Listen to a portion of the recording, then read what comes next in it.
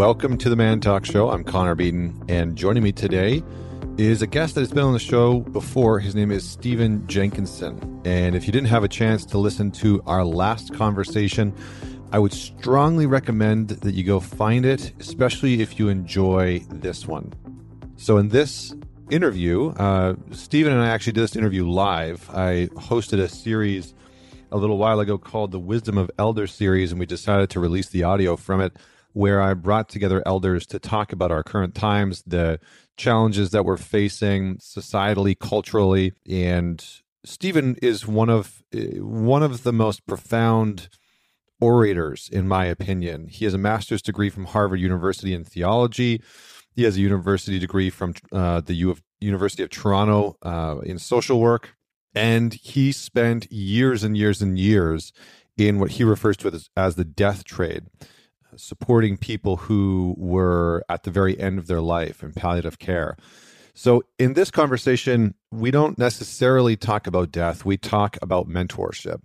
We talk about the culture and the society that we're living in and what's causing the erosion of the social fabric and the cultural fabric that we inhabit. And Stephen does a very good job of describing our modern times through the view of somebody who has lived many decades and has seen a few different generations come to pass.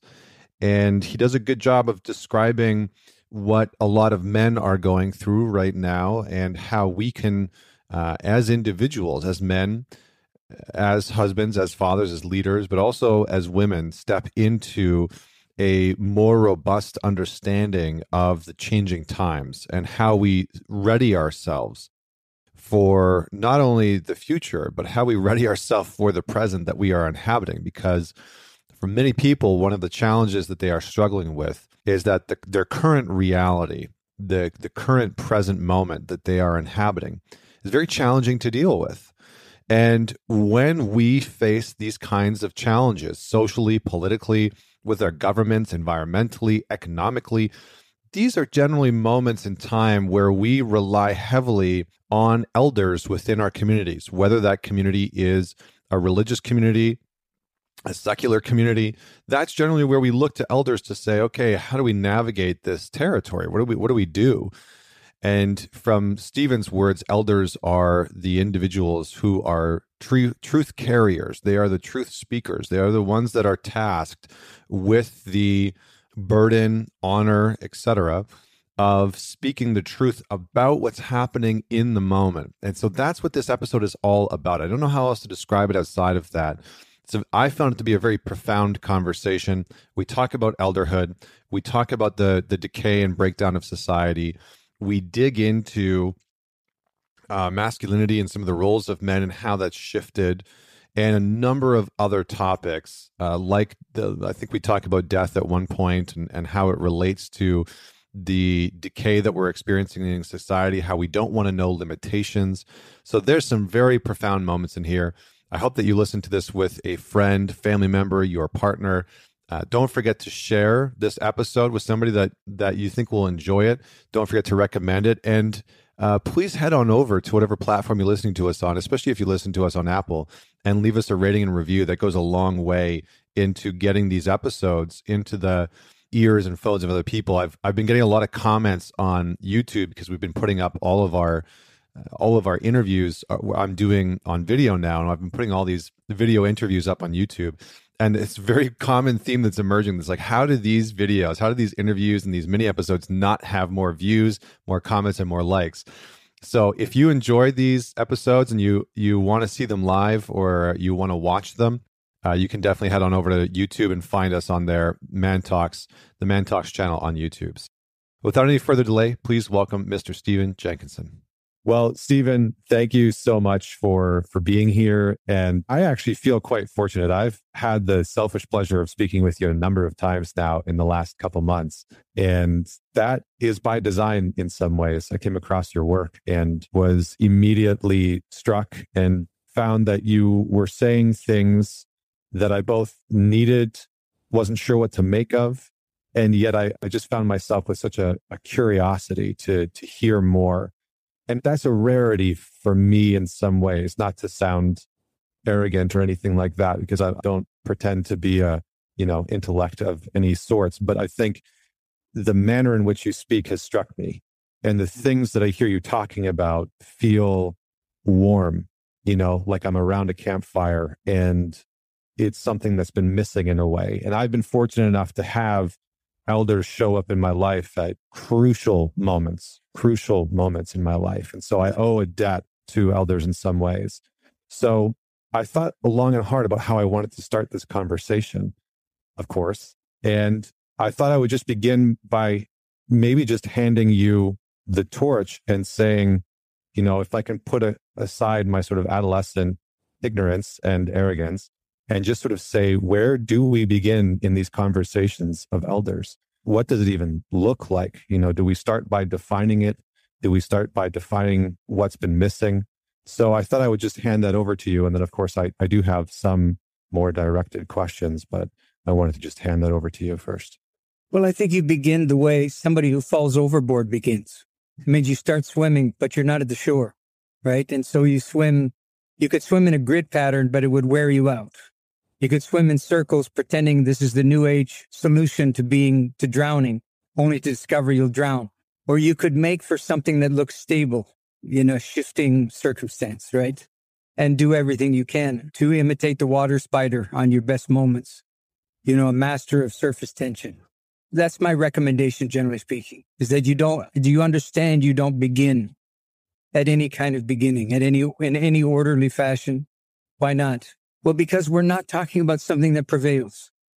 Though I don't pretend to know exactly where we're headed in the next hour and a half, but I know for sure if the word elderhood appears in the job description of the next 90 minutes at all, we don't know what we're talking about. It doesn't prevent us from talking in a sort of intelligent fashion, but the moral intelligence of the endeavor is the acknowledgement that you begin in a deficit position if you're a North American. And I mean, other people can include themselves in that deficit if they like, but I won't include them. But I'm saying that if we were riffing our experience with elderhood, everything would be different.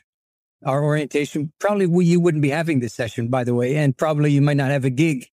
And I'd be right behind you in the unemployment line, possibly. But, our endeavor is a consequence of our poverty. So my routine recommendation is you begin with the impoverishment. And, it takes a number of forms, but I'll give you one example. Years ago, I was asked if I would come and appear at an event they called a prayer festival. So it was really a compelling idea to me, the notion that you could put the word prayer and festival together and that you wouldn't have rave as a consequence of it. So I said, what have you got in mind besides the obvious? And he said, well, we got people from all the world's religions, which in downtown Toronto is a fairly easy thing to accomplish. And I said, and me? They said, yeah, and you. I said, well, who do I represent in your minds, And they said, they paused and they realized they hadn't thought about this before. And they said, well, everybody else. In other words, I'm representing the Balkan states or some kind of disaffected, disenfranchised, disorganized religion, you could say. So I took that as an encouragement, and you can already hear the poverty announcing itself, right? I got there and they whisked us off into the VIP room, which was the janitor's room in the facility. And they were feeding everybody the generic vegetarian fare that goes with an event like this, which is deeply disappointing, but you don't go there for the food. And there was only one seat left. It was beside the Tibetan Lama, who had the, real bad vaccine mark on his arm, and they had the whole outfit. And, I had cool stuff envy right away because I had nothing to compare with his outfit. And I sat down because I had no idea if he could speak English, and my Tibetan's a little rusty. So eventually I risked it all because we were both eating silently. And I looked over to him and I said, what do you think of the food? And he, without no hesitation whatsoever, he said, not too good. I said, okay. So I'm in the presence of somebody who's brotherish. Just, I'm going to risk it all and imagine that we have something in common already. We're at this event. We find ourselves very strangely here, and we're disappointed with the fare. It's a good start. I said, yeah, and I missed the meat. I went all out at this point. I missed the meat. He said, I miss it too. He said, at home, you don't eat meat, you die in the wintertime. Well, that's not untrue of where I live as well. So we're batting 1,000 here. And then was another maybe one or two lines, and he stopped and he put everything down and he swivels his chair to look at me very directly. So it was clear it wasn't a casual moment for him. And he said to me, "Why do you teach?" Presuming I did, and obviously troubled at this question. Now, you don't picture, at least I didn't, a Tibetan Lama being troubled really about anything. Like they have the market cornered on equanimity, right? Or so you'd think naively. Why do you teach? And I said, there's a much longer version of the story, but it's your show. So I'll just end it by saying, I said to him, "Why do you ask?" And he gestured in a kind of almost impotent gesture towards the room that was waiting for us to appear and towards the greater world. And he said, "They eat teachers here." Now, he could have put the word elders in there and he would have been as accurate as he was with his observation. So can you imagine a guy who's lived through the Chinese invasion of his country and everything that ensues from that, and the homelessness, which is professionalized into teaching at various facilities across the Western world, instead of being at home, with his own kin.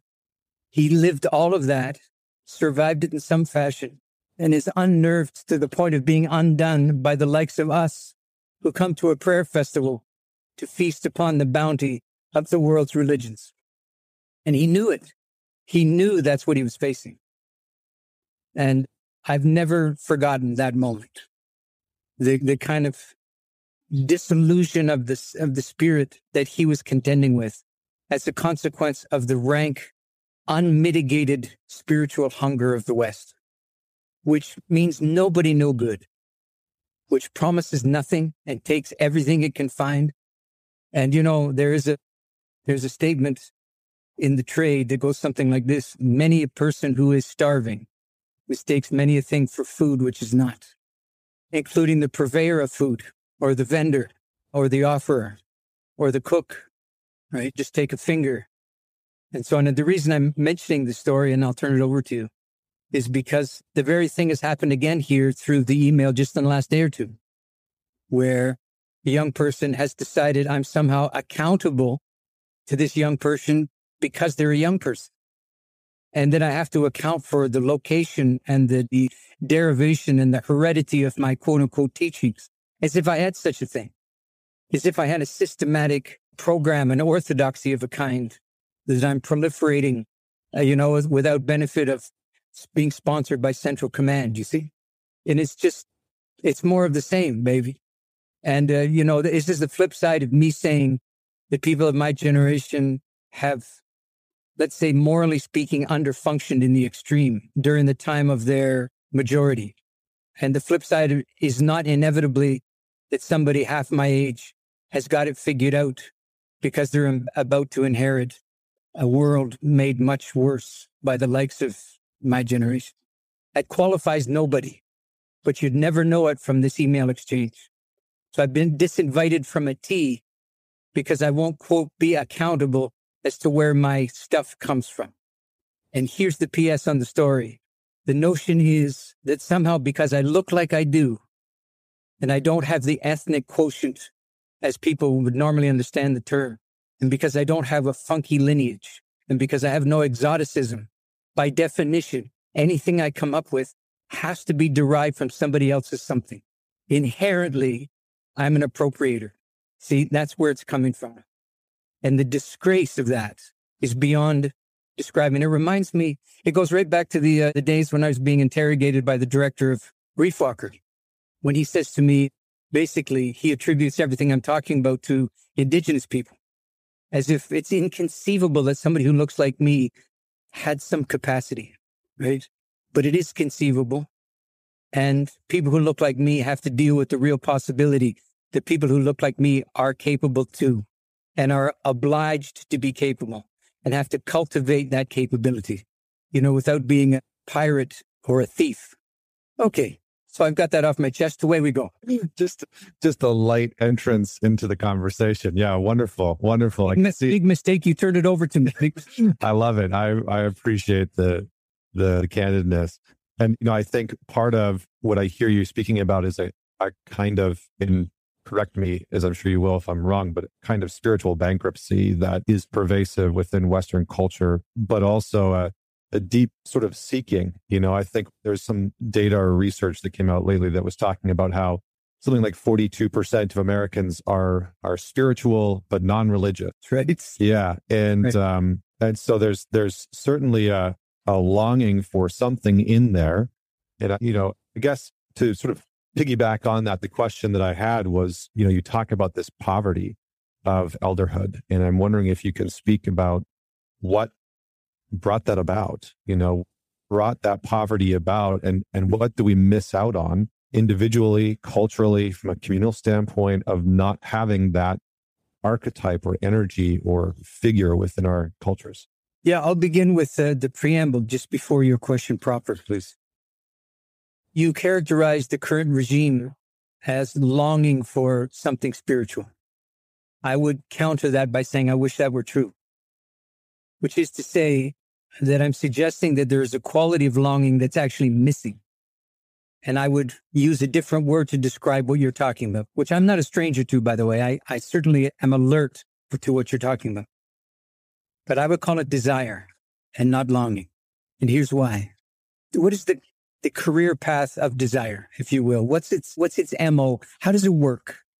Well, the reason that desire is so often referred to as a kind of hunger, with all of the metaphors that surround that, including what the Tibetan was talking about, is because desire would appear on the surface to seek after its satisfaction. There's actually a thing we call the object of one's desire, be it a human or, Chinese food or anything in between.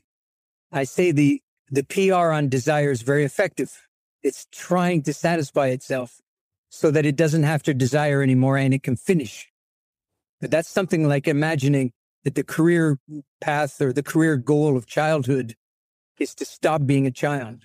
And nothing could be further from the truth. Once you are a child, baby, it doesn't get any better than that, because you are, with no moral trouble, the center of the universe. And it's quite easy to engineer in North America, being the center of the universe. And it pays. It also costs wretchedly, but it certainly pays. Desire is the same way, because you know what happens. Of course you do. When you rub up against the object of your desire, there's the cessation of desire for a while you revel and marvel in the discovery. And set your timer. Now set your timer and wait.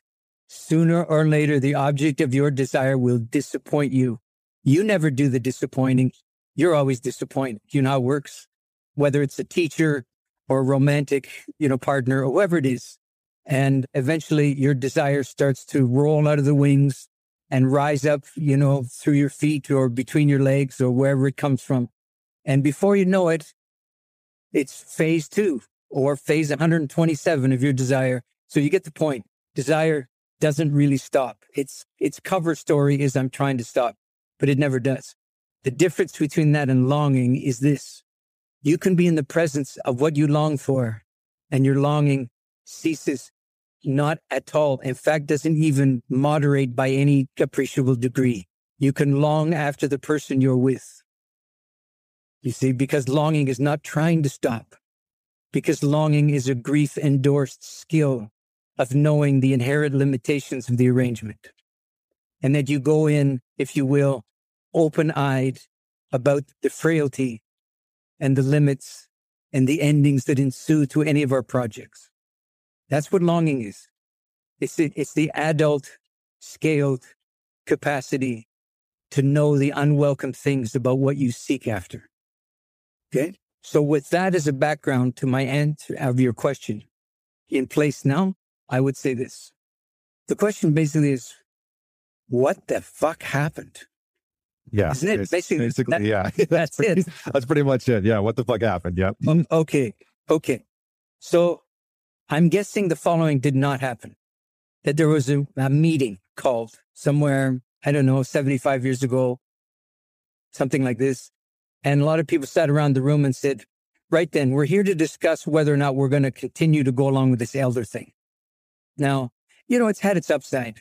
But honestly, there's a lot of people waiting in the wings for recognition and for their turn, at the glory and everything like this. And could we agree that we're done with the elder experiment? Do I think such a thing happened? Nope.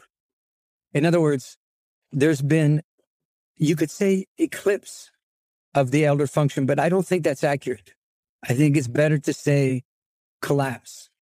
Some kind of active degradation of the undertaking has taken place with nobody agreeing for it to happen, but nobody particularly getting in the way of this collapse. The best way I could illustrate that is to give you a feel for the malady would be, I'm old enough to remember a time when people would say routinely, in the presence of the kids of whom I was one, respect your elders. And very often it was said as a corrective. So that tells you there was already something up when respect your elders is a course correction instead of a description. But there was a time when it was a description of the prevailing psychological and civil weather when it came to the relationship between the generations, right? But something's missing in the formulation is the problem. Because I can just imagine people who are listening to me right now rolling their eyes. Here we go with the friggin' inevitable respect thing and blah, blah, blah. Just hold on a second. Because I inhale doesn't mean I'm finished. Okay, there's more to it than that. So it goes like this. There's something missing. The parallel would be there's something missing from the formulation, money's the root of all evil.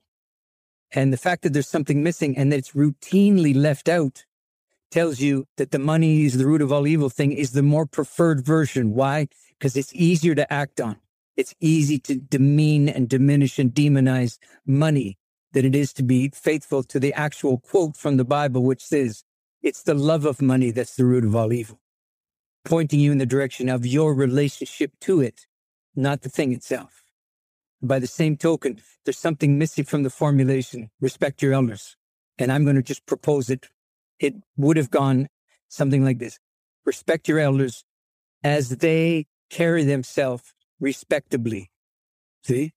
But once upon a time, that didn't have to be said because it was part and parcel of being an elder that you did so. Okay. So it no longer describes anything to say respect your elders. And it doesn't happen either. So there's nothing to advocate. There's nothing to return to. That shit is officially gone. Okay. And it's not coming back in any recognizable form because the underbelly of respect your elders is why the fuck should I? Okay. Who are they to me? What have they done for me lately? Etc. Okay. So that snarling resentment, that's taking care of whatever residual elder function might have, been able to hold on for dear life. I should say, I'm talking about the little corner of the Western world that I know something about. It's really important that I not be understood to be generalizing across any, big population or part of the world or what. But I certainly think what I'm talking about is accurate there. So what happened? Nobody noticed what happened until it had happened, until it was really in the saddle. I mean, there's a lot of sociological observations to make, including the Industrial Revolution, which did nobody no good. Gave Jordan Peterson a lot to talk about, but by and large, we're contending with it to this moment. And, it separated kids from the working life of their parents and introduced a lot of alienation there, generationally speaking.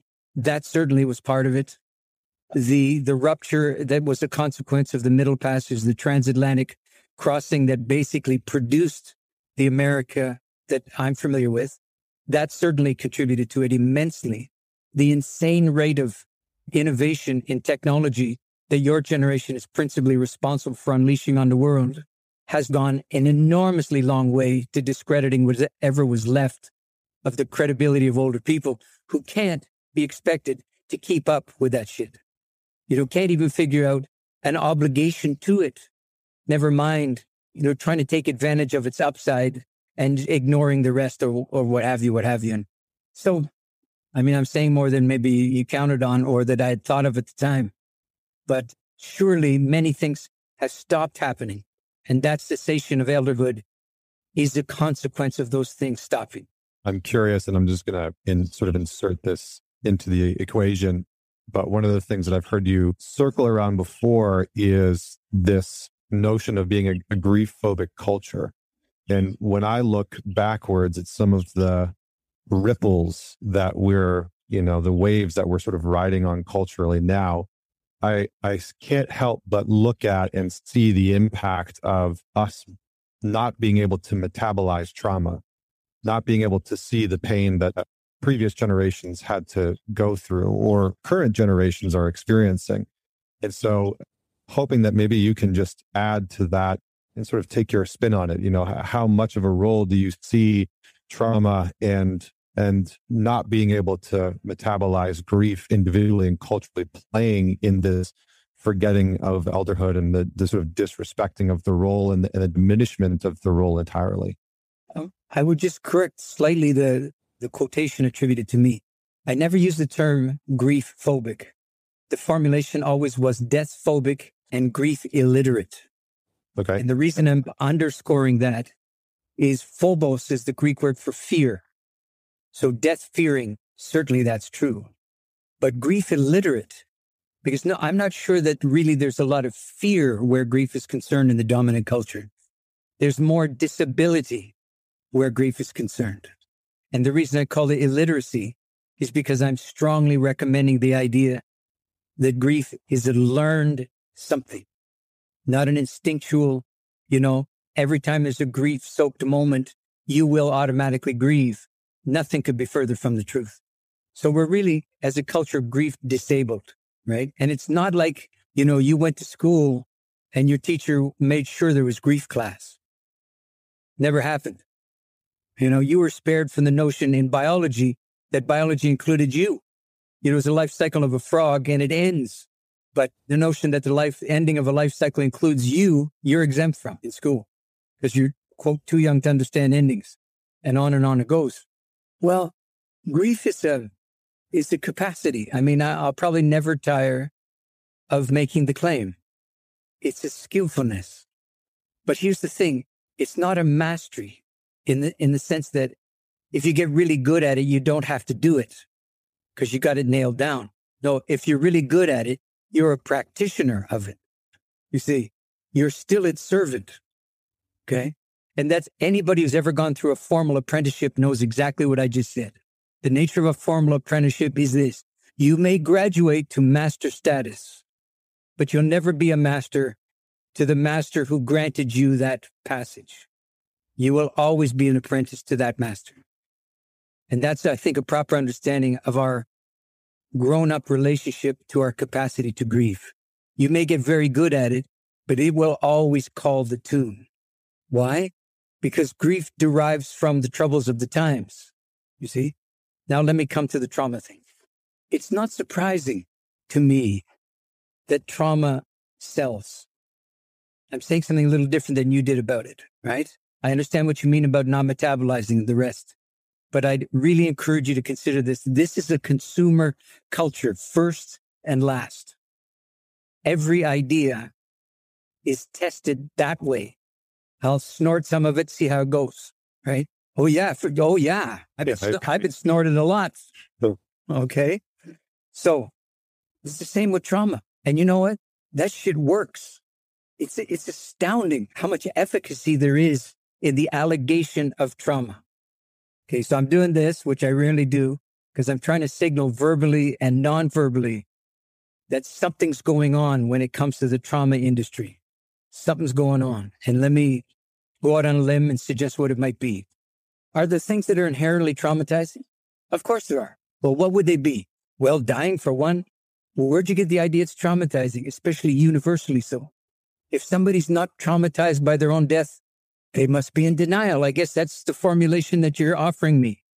But, there are people in this world, not many of them in my culture, but in the world, for whom death is a given. And if it's a given, it is by definition not traumatizing.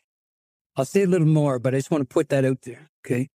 Are you saying that anything that's a given, that's part of the, let's say, the moral fabric of the givenness of life is by definition not traumatizing?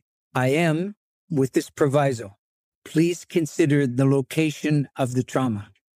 The trauma never occurs in the traumatizing thing.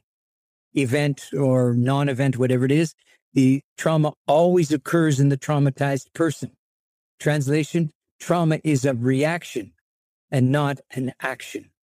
Trauma is a consequence of how you engage the thing. Now, the background of the observation goes like this. North America is first and foremost a competence-addicted place. Okay? I'm not saying we are competent. I'm saying we're addicted to the notion that we're competent. And that as a goal of life is never really challenged, right? So competence addiction has diabolical consequences when you engage in that part of life that you're not in control of. Think about the last 16 months. How much trauma talk was there? And where did it come from? The fact that people weren't in control of their lives. Wait, are you telling me in 2019 everybody was? And in 2020 nobody was? And so the proliferation of trauma ensues? The answer is, that's exactly what I'm saying, minus the allegation that in 2019 everybody was doing okay on the self-control front. Okay, shit was never true, right? The story is bigger than your ability to manage. I can hear that I'm shouting. I do have to, obviously I have feelings about it too, right? Yeah, no, it's good. I'm fessing up, but it's very challenging to make this case in an even-handed fashion because it more than excites me, it dismays me in the extreme that the real career path of trauma is that it has an extreme buy-in in a population that's addicted to self-determination. Trauma is a direct consequence of the attachment to self-determination. So every time something presents itself that's not your call, the floodgates are open for you being traumatized. So in actual fact, the experience of being traumatized is an inadvertent confession. Said, shit's not working out for me right now. Okay, so I have a right to be traumatized. Moral of the story is trauma always proliferates in a culture that has no active cultural practice of submission. And there's no such thing in North America, right? Nobody came to this continent. Nobody's people came to this continent to submit. You understand what I'm saying? They came here for virtually the opposite. What, to be free? No. To oblige somebody to submit to them. That's how a slave dekes his slavery while keeping it intact the whole time by seeing to it that they get a chance to finally on the gravy end of slavery. Right? It's a very challenging thing indeed for a slave in the mind to challenge the fundamentals of slavery and not enslave someone else as the corrective recourse. So, as a result of that, and sort of the grim inheritance about institutionalized slavery and all the rest, one of the things you got going is nobody's a fan of submission. And the tragic aspect of that is life basically is an ongoing visitation of the unconquerable, right? So what you're left with is a formulation I'm very pleased I came up with during my days in the death trade. You have this thing you can't do anything about. That's called you're dying. And then you have this remarkable panorama of things you can do about what you can't do anything about. Oh, so that's good, right? No, not if you listen to the formulation carefully. Here's what you can do about what you can't do anything about. Translation? Oh, you can do shit till the cows come home, but it will not change the fundamental arrangement that this thing is beyond your voice to master or control or manipulate or change. And that describes accurately most of real life. By real, I mean authentic, right? The authenticity of life is that it's bigger than your ideas about it. And so learning life and learning how to live is an ongoing act of figuring out the repertoire of submission. Or as Rilke so gorgeously said, human beings are not here to succeed. We are here to be defeated by greater and greater things. One of my favorites. I almost just want to take a moment to let that saturate into my soul and psyche and to honor what you're saying. I find myself curious with the notion of submission because it is sort of countercultural approach to something. And yet having worked with And having had the honor of working with so many men, I have seen that many, and myself included, I'm not exempt from this, but the unwillingness to submit has been the catalyst of so many of my problems, right? So many issues have been birthed in my life and the life of many people that I've worked with because of a rejection of that. And so I don't necessarily know what question to ask there, but maybe I'll just drop that at your doorstep and hope that you can do something with it. Great. So far what I'm gathering is that the role of the elder is to just pick up the pieces of what us young folks don't know what to do with, and then make hopefully some coherent sense of it. The tricky thing is to make sure when you look outside your door at my age and you see bags out there, you make sure they're not people's stool samples, which they often are. And that one may have been. Yeah, maybe. So I'm not diving in. Yeah, I can maybe condense that into a what are we missing out on? What are we missing out on, and how do we begin to even approach the action, idea, concept, embodiment of submission as an individual, especially in a culture where, as a man, I feel that is very counter to how many of us have grown up. Surely. Yeah. It's important for both of us to say aloud many times during the course of something like this. This shit's not easy, right? This is not an easy undertaking. We may understand all the words that are being said, but it's a different thing entirely for them to begin to assemble some meaning around them. And meaning is mostly consequence. It's not a condition of you agree, you disagree. That's not where meaning comes from. So there's already an act of submission, right? That if you want something to mean something to you, you better release its stranglehold, your stranglehold on its neck. You don't get to decide what things mean. You work tremendously to inherit the meaning lineage that comes with it, right? So hopefully there's just some degree of respect in that orientation, and not a kind of wholesale dismantling or deconstruction and imagining that that's your fundamental right, never mind responsibility, as a thinking person. Well, submission is, you're right, it's a counterintuitive thing if your culture is big on winning. If, for example, your culture is big on limiting how much service you have to provide for how much you can be served. If that's the switch that they've done on you during the course of your childhood, because, most kids are on the receiving end of service, are they not? So how do you break the habit of understanding that virtually everything is here for you? My grandson, almost 4 years old, he comes here routinely and he pillages the friggin' place looking for anything that's edible that's growing in the bushes, right? And if you don't control him, there's nothing there, right? So what's the understanding at 4? The understanding is, shit's here for me. He doesn't look up and say, forget about anybody else. That's not really the alternative. The alternative is, look, it's in the world. You can eat it. It tastes good, but it doesn't make it yours. How do you get to the last one? Why does something have to be yours? Why is that the precondition of the fundamental orientation, how you make the world work for you? Think about, for example, the difference between public property and private property in most urban settings. Private property tends to have a pretty nice lawn, doesn't it? And various other things that signal that somebody's caring for it. Translation, that somebody has a financial investment in the upkeep of it, right? Public spaces? If you happen to be a city that's hard on its income tax-based luck, that's one of the first casualties. Public spaces are one of the first casualties when urban downturn occurs. Think about what it means. There's no investment in the notion that the public space actually should come first. And we're dealing with the collapse of the old practice of the commons, are we not, with this understanding? That the commons once was the place where anybody who didn't have could be spared starvation, perhaps, or the loss of all their livestock or whatever it is. That's been gone for hundreds of years in Europe, and it never, the best of my knowledge, basically never existed in North America.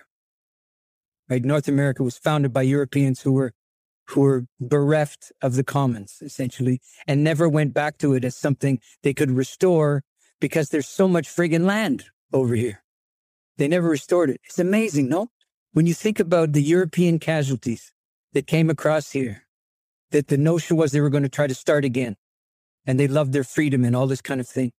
You would expect, if they're contending with the kind of collective devastation that the Industrial Revolution visited upon them, one of the things they might have done is come up with their version of some kind of Truth and Reconciliation Commission, whereby some old understanding of what it meant to be a human being, what it meant to be a citizen, could somehow come up from underneath the urban devastation of the Industrial Revolution and a few other choice things. And it never happened. Okay. And don't wait for it because it's not coming. Okay. What does it tell you? There was no investment to restore humanity. It was personal opportunity, which is never a restoration of humanity. So maybe all of this is, come back to your issue about the failure to comply with submission. I mean, why would you, when the founding story that you're nursed with has an awful lot to do with heroism and standing apart and standing alone and prevailing against the odds and being the underdog and, not part of the 99. I mean, let's be frank. That formulation sounds good when you're marching in the street. But when push comes to friggin' pragmatic shove and you're given a choice, it's not easy to choose to melt back into the 99 because there's a certain amount of denigration in the formulation. And even though it seems to be visited upon the 1%, the secret denigration, the 99 reserve is for themselves. Yeah, again, I find myself at a impasse of wanting to ask how-to questions. Yeah. Yeah, sure. Right. I think, Sure. My mind goes to in a sort of pragmatic manner, almost like, what do we do with that? Then how do we reclaim that meaning, that responsibility, that communal importance? I hear you sort of saying that we have stripped humanity out of the way in which that we build or breed culture. I don't know if that's true or not, but then I also maybe hear you saying that maybe it's too late for us to be able to re-inject humanity back into that culture. Is that roughly accurate? And if so, what are we left with then? Because I think that part of what I see people grasping at is sense of this existential crisis, not just of meaning, but of humanity. And I think for a lot of people, it is hard to fully take in. I think I said to you on one of our recent conversations, I find that many intellectuals, many people that I respect and admire are sort of saying like, shit's really bad, worse than people think. And trying to get people to understand how bad it actually is a monumental task unto itself, to just sort of wake people up to that. And so if we are going to potentially, possibly re-inject humanity into culture, into community, into all those different parts, like where, from your perspective, do we begin? Is it with us? Is it with community? Like, I would just love to hear some words on that. Okay. With all due respect to the dilemma and to your formulation of it, it's the wrong question to ask. Not just that it's poorly timed, but its entire ontology is in fundamental error. Here's why I say that. The question comes from the dilemma, does it not? You think it's kind of an obvious observation to make. Wait, every question is a formulation of a position with a funny mark at the end of it. Okay, that's what most questions are. They're an articulation of a certain position that's been taken, and then a sort of truth or dare thing come in at the back end, right? But so there is an ontology inside every question. And if you listen for it carefully, it generally won't elude you. This is not a lawyerly thing I'm talking about. It's a human thing. See, I'm secretly telling you how to do it. I'm secretly answering the question that I say should not be asked by telling you this. Now I'm going to continue doing it. Okay, I stopped for a second there. Now I'll say some more. Every solution that a death-phobic culture generates to its death phobia keeps the death phobia intact. That's its survival strategy. Could you say that again? Sure. The dominant culture is death phobic. Okay? But it qualifies things like euthanasia. My country is legalized euthanasia completely. Right? So this must be an alternative to the death phobia. Why would you think that? Because the culture remains death phobic after the advent of euthanasia. Why? Because euthanasia is consistent with death phobia. It doesn't challenge it. It doesn't undo it. It's not even an alternative to it. Okay? It's the little man behind the curtain. Now you get to choose when you die and how. Why would you want to choose? Oh, because I want to be in control. Or what? What would be the worst outcome if you weren't in control? Somebody else would control me. Who do you think's interested in controlling your death? Like, who's so invested in the gnarly shit of your death? Who's more invested than you in it? Well, they're the insurance companies. And okay, well, that's the problem in the States. It's not a problem in this country. And yet we have the same crazy understanding that it's my death. My death is a death phobic formulation. Okay. It sounds like it comes from my life. It doesn't. It's not my life either, by the way. It's a loaner, right? It's entrusted to me. And guess what? When the time comes, I'm supposed to give it back, hopefully in better condition than I received it, right? Just like the world, right? I'm not making any of this stuff up. Okay. So the death phobia survives every death phobic culture's attempt to undo it or reclaim some sanity or what? Number one. So just take the same understanding, take out death phobia and put in reinserting humanity. I think that's a term you used or something close to that. Okay. So there's the second dilemma with your formulation. I would submit to you, I'm going out on a limb again to make a generalization about this little corner of the world and say nobody listening to us has had the experience of humanity in culture. It's not like it disappeared an hour and a half ago or a year and a half ago or a lifetime and a half ago. Here's what I'm telling you. The thing you're asking me about, nobody who's alive has seen. Maybe we've heard about it in more exotic places, right? So the idea is if they got it, we can get it. Oh, so sort of like peyote. Yeah, sort of like peyote, It's sort of like ayahuasca. It's here, so everybody's in, right? We're not excluded because it doesn't grow here, are we? Well, does indigenous mean anything to you at all? Because if it does, it grew at certain places and not almost any other place. What does it tell you? It belongs there, right? Do you belong there? Well, I'm part of the human family. No. Answer the question. Do you belong in the same place the ayahuasca does? Never mind will they sell it to you. Never mind will they, institute a friggin' shaman industry to serve your demand to be rescued from yourself and your cultural malaise. Never mind all that. But does it belong to you? Fundamentally, in a consumer culture, the not very secret answer is yes. So how about this then? Obviously, I got convictions about this stuff, don't I? So how about this one? Where does your humanity come from? And is it yours? Is it permanent? Like once you become human, that's it. You can't possibly lose it or misplace it or abuse it to the point where it's just taken from you, right? Or what? But here's the thing. We have the word human, okay? Not a lot of agreement about what it means once you start really poking at it with a stick. If you don't poke at it with a stick, in the Western humanist tradition, it's the default admission that we all make. Well, everybody's human. Well, he's only human.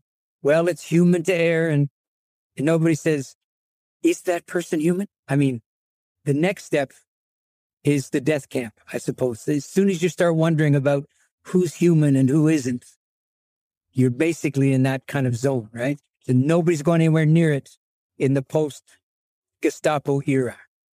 Well, we understand there's a lot of phobia. Why? Because the Western understanding of humanity is so frail, so unexamined, so unachieved, such a flabby democratic understanding that it can't bear any real scrutiny. That's the dilemma. That's why we don't go near it. We just do this. Every time the question comes up, we just push it back and say, everybody's human forever. Well, if that's true, somebody please explain to me why we have a word that's human with an E on the end. Because I'm going to suggest something to you that sounds like it's etymology about a language, and it is, but a language comes from somewhere. We have the word humane and we have the word human, and they're not synonyms. Okay? It is to say then that humans have come up with the word humane to describe a certain kind of activity or behavior.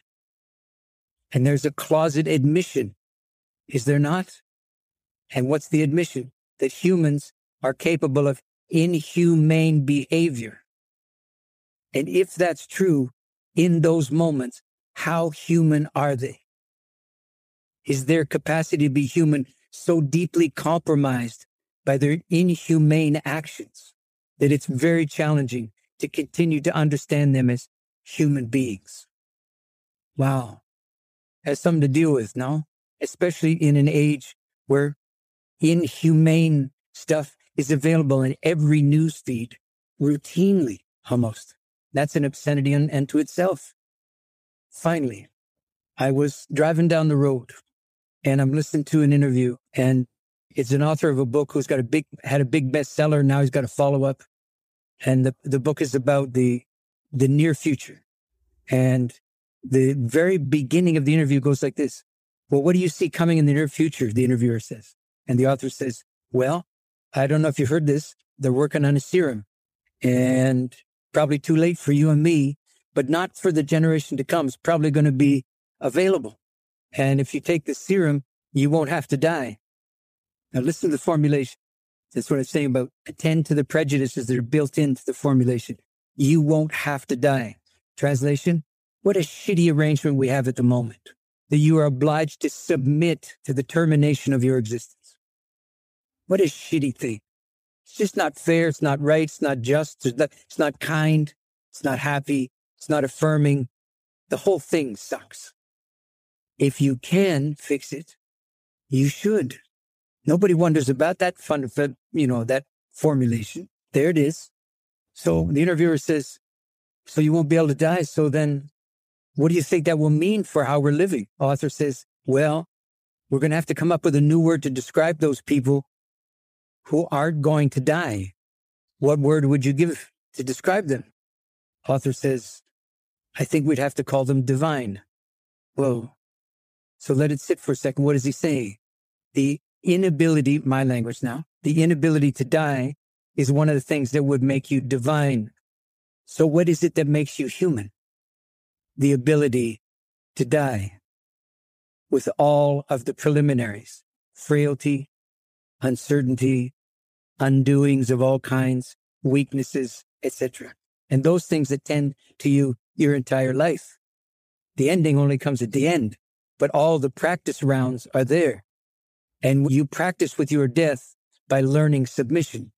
To throw submission on the junk pile of history and claim it's beneath you is to basically doom you to a kind of demise that is so meager and miserly and ungiving, so distressed and distraught that it probably qualifies for the word trauma. And the whole thing was self-engineered, self-imposed. Well, I am. Cheers. Yeah, thank you. Yeah, yeah. I like that I asked some questions that got you heated, leaning forward towards me. That was I appreciate that. Yeah, somebody in the comments just said, "Damn, I need a drink." I hear you. Yeah. So I feel fortunate now because I'm going to take the hot seat off of me, and I'm going to turn to the questions from our guests today, from the people that have been in the audience listening to you and in this conversation. And so we're going to move in just a very different direction. I'll let you take as much or as little time as you want with any of these questions. Okay, very good. So Jeremy said, what is your writing process when it comes to creating books and formulating ideas on page? How do you do it? Any tips or rituals that you're particularly devoted to? Yeah, thanks for asking. I don't think anybody's ever asked me that. I don't think, because most people don't think of me as a writer, so why would you ask me? I don't think of myself as a writer either. I think of myself as a person who writes. What's the difference? Well, a writer seems to have no choice. It's just basically in the architecture, that's a given. And then you articulate the tyranny of your inclination as best as you can. I don't have that tyranny inside me. So it's fitful when it comes to me. It seems to make certain demands and then heads out of town when it's done with me. I'm a backseat pushover when it comes to to rating. Makes me sound a little whorish, and I'm not sure that that's wrong. Do I have a process? Well, the first thing I would say is do your best never to use the word process to characterize an undertaking where you engage something mysteriously with the unknown. And here's why. The word process, you can't help it. You invoke the word, it has a certain almost predictable sequencing that will just visit itself upon you and carry you along. That's what I hear when people use the word process, like death process. Virtually the same, right? So do I have things I habitually do when I'm writing? And the answer is yes. I take upon myself the rudimentary existence of a monk. That means I strip down not only distractions, but sources of influence, creative and otherwise. I don't listen to anything. I don't read anything. And I contend with the solitude. And it's not easy. If you think about monastic existence, they've withdrawn from the world. Well, they've withdrawn from the world and properly let themselves in for a sequence of ordered life that makes the outside world look like a carnival by comparison. So ordered and rigorously maintained and all the rest. What's going on there? Well, I'm suggesting that a creative endeavor needs much more the monastic willingness to submit yourself, there's the word again, to a kind of orderliness than the notion that you are somehow self-administered in this regard. You're serving something, right? That you're not sure it knows how to be born and why it's selected you. You have no way of knowing, right?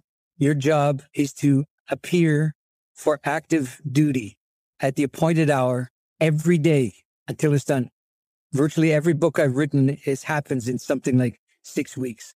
But it's a samurai undertaking, which is to say, it would appear to me that I've lived a considerable period of time before those 6 weeks. So the samurai reference is something like the archery reference, right? Which it takes forever to draw the string on the bow back. And by the time you're fully extended, everything's shaking like a leaf, where you're wondering, are you waiting? Is there something else? You only get one chance to let go. And meanwhile, you're shaking and that's basically the creative visitation. Here's the best example. There's a book out there called The Last Temptation of Christ, written by Nikos Kazantzakis, same guy who wrote Zorba the Greek. And basically the first scene, he's doing a riff on, you don't know it's Jesus. I mean, from the title, but you don't know Jesus has appeared in the very first page because nobody's named. He's walking along the street or the road out of town. And the first thing is he feels wind, a kind of breeze right here. And the next thing he feels is almost an electric affliction in his scalp. And when the narrating camera pulls back from the image, you realize what's happened is he's been set upon by a raptor bird of some kind, and its talons first in the back of his skull. And this is his translation of the biblical phrase, and the Spirit of God descended upon him like a dove. But he does something about the dove thing, doesn't he? Turns it into a red-tailed hawk or something. I think it's more like that. That's been my experience. And all you can do is submit yourself to the rigors of a disciplined inquiry. You can't live an undisciplined existence and imagine that you can still produce a disciplined piece of work, in my humble estimation. You submit yourself to what you're proposing to visit upon an unsuspecting public by publishing it. Appreciate that one. Next question is, do endings ever get easier? I hope not, man. Because think about what happens every time something gets easier. You might take 5 minutes of thankful respite, and you're on to the next piece of stupidity or larceny, like that. Every time something gets easier, it's real psychic or spiritual value to you diminishes. So there is something about being contended with and tested in some, test is not the right word. There's something about something being bigger than you that never submits to you, that never submits to your, come on, haven't I been a good guy? All that stuff. Haven't I put my time in? Like I've already had the hard shit.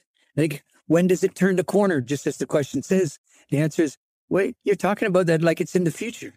It has turned a corner. You missed it completely. How did I miss it? You think this is as bad as shit gets? This isn't not as bad as shit gets. Come on now. You know full well this is not the optimum of mayhem here. Or you know that it's your neighbor's turn to go off the cliff edge, but not yours. Not today. So there's some gratitude, and not just for the grace of God there, but for the grace of God go I. But to understand that in a sane culture, it doesn't mean there's no craziness. It means that the craziness doesn't visit itself upon every citizen in equal measure at the same moment. It's some people's turn and not others. And that's the translation of village-minded mercy. And that's what could have happened with this pandemic. I mean, I'm tempted to say, don't get me started on the pandemic thing, but let's just say that the pandemic, among a host of other things, represented to a culture that has no culture, no village-mindedness, the distinct opportunity to re-examine your assumption that you should be free to self-determine because you are facing the fact that your exercise in self-determination literally endangers other people. Literally, the health of other people is in your hands. That amounts to a God function. And are you really going to claim that you didn't ask for it, so it's not really there? That you didn't bargain for it, so you have no responsibility to it? That your devotion to your self-determination trumps or triumphs over any other possibility? And alas, over the last 14 months, that's what I've seen happen. So this was one of those close calls we'll look back on. Well, I won't, because I won't be here. But people are going to look back on these days and say, the fuck were those people thinking? You know, there were so many chances to get it right. Most of them were involuntary. They were just there for the taking. All the signs are that they weren't taken. You know, and now we're flooding back to the restaurants. Yeah. Anyway, don't wait for it to get better. It's not supposed to be better. Okay, P.S. on the answer would be this. So I worked in the death street a long time, right? And so people were dying every day, all day long, died in front of me, were dying while I was talking to them, etc. Emphasize that to say, that's serious stuff. You best not be frigging around with your ideas in a circumstance like that. You got to earn the right to be there. You know? One of the things I never did was ask people how they were doing, not to well into the proceedings. Why not? Because they had stock answers. And the stock answers were all lies. That's what a stock answer is for, to make sure you don't have to think about it, right? But, you know, how are you? The answer should be, I'm dying. How are you? Just for starters, you know. So one of the things I would do instead is establish something like what we've been doing, a kind of tonality to the room. Tune the room as if it were an instrument. Tune the circumstance and the expectation and the sense of time passing and tune it, right? Play it and tune it, which I was pretty good at by the time I was done there. And then ask them how they're doing. And more often than not, they would say, pretty good considering. And I'd look at them and they'd look at me. Their eyes will widen. They say, how'd you make me do that? How'd I make you do what? You make me say that I'm okay when I'm clearly not okay. So wait a second. I didn't make you do anything. Okay. You said that. It's an innocent enough question. But let's observe the most important thing here, which is what? That you just said that you can be dying and be okay at the same time. You have an obligation to do both of those things when they come to call at the same time. You have no obligation to choose between them. Why am I saying that in response to the question that had been asked? Because we have no obligation to wait for a time of no endings in order to get good at endings. That's not how it works. You don't get good at endings by being spared them, even to the point where your effort to try to learn endings. Itself ends from time to time, you know?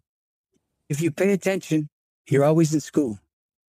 You always get a chance to get a PhD in the way it is, but you got to pay attention. And as soon as things stop getting hard, your attention span starts to atrophy. The sad truth is, when shit gets hard, your attention span starts to atrophy too. So there's work to be done to understand that things getting hard and endings coming at you is not you being punished. It's you being treated like a grown-up. And if you're not used to that, then get used to it. In other words, learn how that the world is treating you like a grown-up, what it asks of you. I know it's kind of harsh language, but yeah, I told you where it comes from. You sit with that many dying people, you don't have a lot of time for people who got hangnail concerns. You know what I mean? I'm not to diminish anybody's life. I'm just saying that there's stuff that's real and there's stuff that's in the line trying to learn how to be real. It's a different order of thing, right? That's hopefully the respect that was inside my answer to the question. No, I could certainly feel that one. I could feel the respect in that. Yeah. Anonymous question. How do we find, build, and grow healthy and loving partnerships in modern society with so much hyper-individualism present? It seems that even in love, we have lost our deep ability to relate to one another because of our severe disconnection from our soul/deepest self and spirit, interconnectedness to all else. Mm-hmm. So, how-to question, right? They're just coming all the time. It's not that I don't understand the desire to have some kind of program that, if faithfully followed, will deliver on what's being sought. I'm just saying, just pay attention to the instinct. It won't fail you for you to recognize that instinct is relentlessly trying to get you off the hook, off the meat hook of being a human being in a troubled time. So either you're a fatalist in this matter and you've no regard for the coincidence of you being born now, or if you're on the lookout for some kind of meaning, you don't have to look any further. You were born to a troubled time. You could consider that affliction, or you could consider it assignment.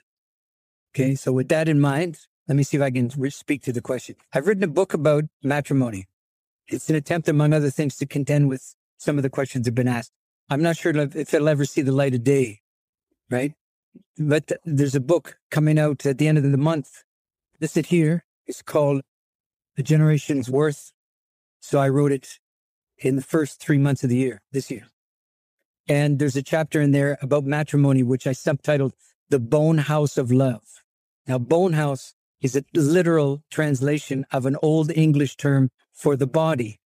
So I'm suggesting in there that the incarnation of love is matrimony. It's not the only one, but it's certainly one. So I just answer the question that's been asked, not in the terms of its request, this way. So I'm in a party. It's probably the last party I went to. It's a long time ago. And I don't get any invitations at all. But I was at a party and I met a woman and we're talking when I used to know how to do that. And she said, so have you found somebody? Look, if I'm at the party, I'm talking to you, you know what the answer is, but never mind. Let's go through it. And I probably said, how about you? She said, well, I know what I'm looking for and I just haven't found it yet. So really, she said, I got a list. Have you? You know what's on it? You could probably give it to me by heart right now. I could, she said. Wow. And so I'm kind of dumbfounded by this list and the authority that's behind the formulation of it. I said, because I'm hoping it's based on some kind of experience. I said to her, you ever been in a relationship with anybody with these qualities? Oh, yeah, she said. At which point I'm thinking, so what are you doing sitting here talking to me? Like, where is he or her? And then I said, with whom? I was a bit, unguarded. I said, with whom? She said, all my girlfriends. So what does it tell you?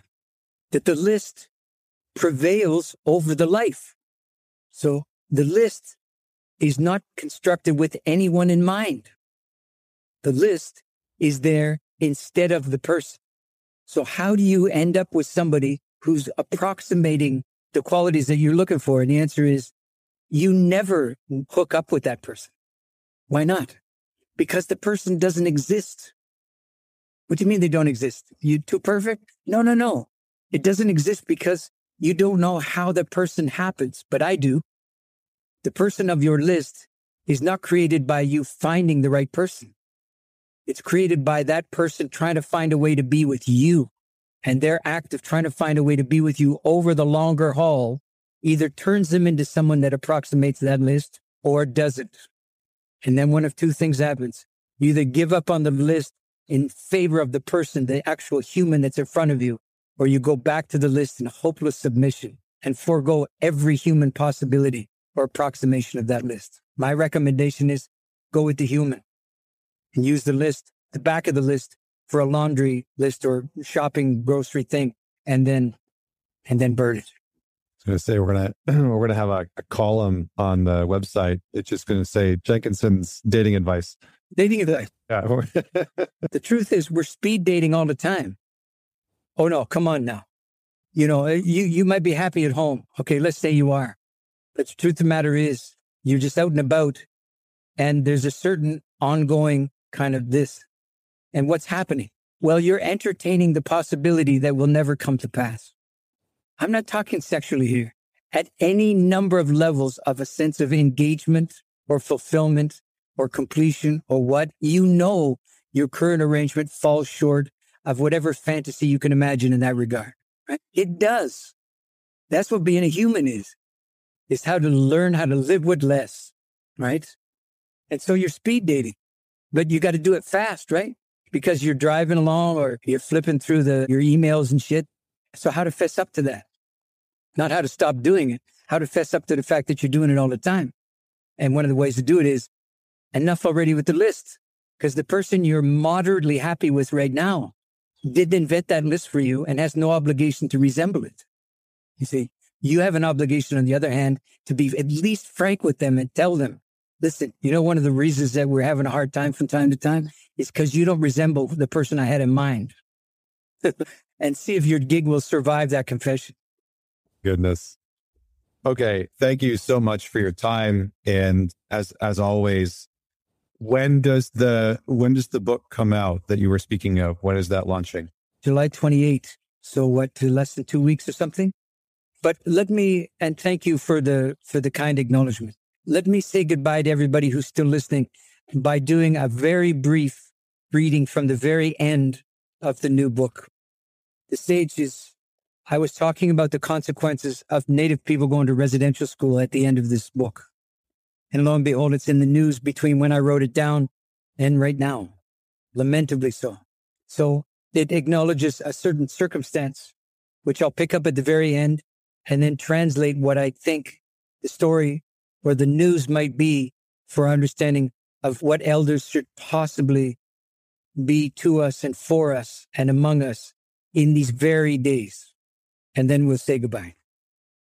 So the government announced an acknowledgement of their culpability in the matter of Native residential schools some 10 or so years ago. And there was a companion announcement that a fund had been established to recompense the survivors and their families for the lost childhoods and for the carnage. All the survivors need do is formally apply for their grief pay. The rest of the story that I'd like to tell relies on anecdotal stories that I've heard since. I may overstate the breadth of the consequence that came next, but with official recognition and with the government's mea culpa and with the grief grant all in the open, there was an alarming spike in the rate of suicide amongst the aging survivors of residential school. Now, what they endured in the schools, only they know. They and those of their tormentors who are still left. The consequences for their ability to live a family life, well, only they and their families know. How then to understand that after a life of all of that, the last straw was the apology and the payday? How is it that the long-awaited vindication of personal pain amounted to the unendurable and the unlivable in a way that the pain itself never did? Well, something like that awaits us now, when the powers that be tell us that it's better now, that we can go back to normal. Many of us won't. Many of us won't be able to. Many of us will have lost track of normal. We'll mistrust what normal will do to our memories of acute isolation and the beggaring of self-determination. Many of us will have seen things in ourselves or in our close kin or in our friends that we will not be able to look away from, that will be at least as bad as the confinement was. And we won't believe what it's done to how we see things and what we seem capable of now. Or worse, the rest of the parade will go on as if the whole thing was no big deal. So the elders, those of them left, will need to show us over and over what deepened by diminishment really looks like. They will be the frontline workers of the armistice that's coming. They will be the essential workers of the all clear. Thanks for your listening. Thanks for your time. Thanks for the call. Thank you so much, Stephen. And for everyone that's watching, thank you so much for joining. Thank you so much for your time. Be well, and we'll see everyone later. Thank you.